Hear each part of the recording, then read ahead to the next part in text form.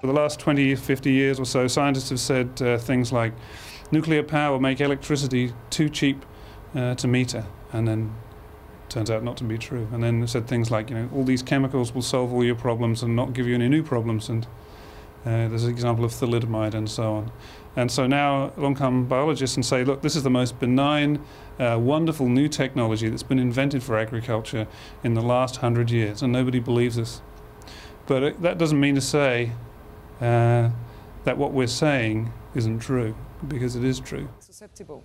But now that they started to flower, they became resistant. Jonathan is examining wild species which may have particular qualities that could be very useful. I think we should think about what's in our enlightened self-interest.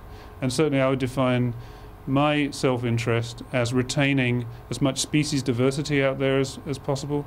I would not regard it as in my self-interest to cut down so many rainforests in Africa or Indonesia that the great apes become extinct in the wild. It's very different to Definitely anthropocentric, but biology also brings its own brand of biocentric thought. People who aren't in biology can't conceive of how we practicing biologists conceive of the word life, what it means. And so people who don't share that find what we do unsettling, I think.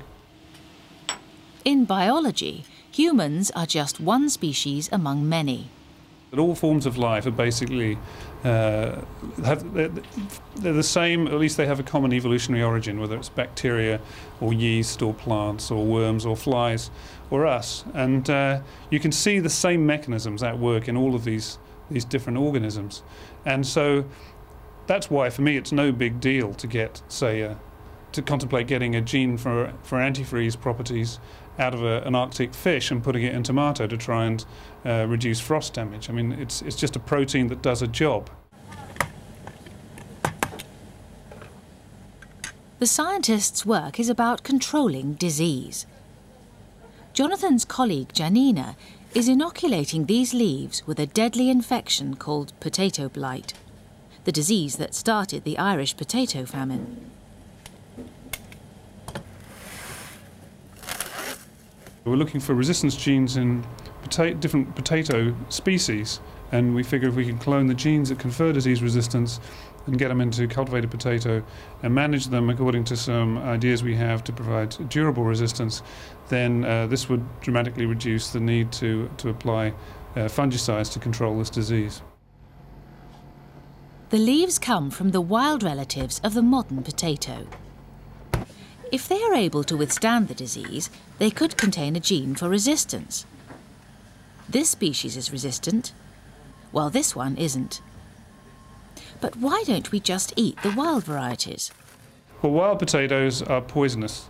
They contain a lot of glycoalkaloids and other compounds which mean that if you eat them, they'll make you very ill indeed. Over thousands of years, human beings have changed crops to make them safer to eat. They did it by selecting pollen from certain plants to cross-fertilize others. This supports an interpretation of nature as a threat to mankind. From his perspective, it can't be assumed that what we call natural is necessarily safe.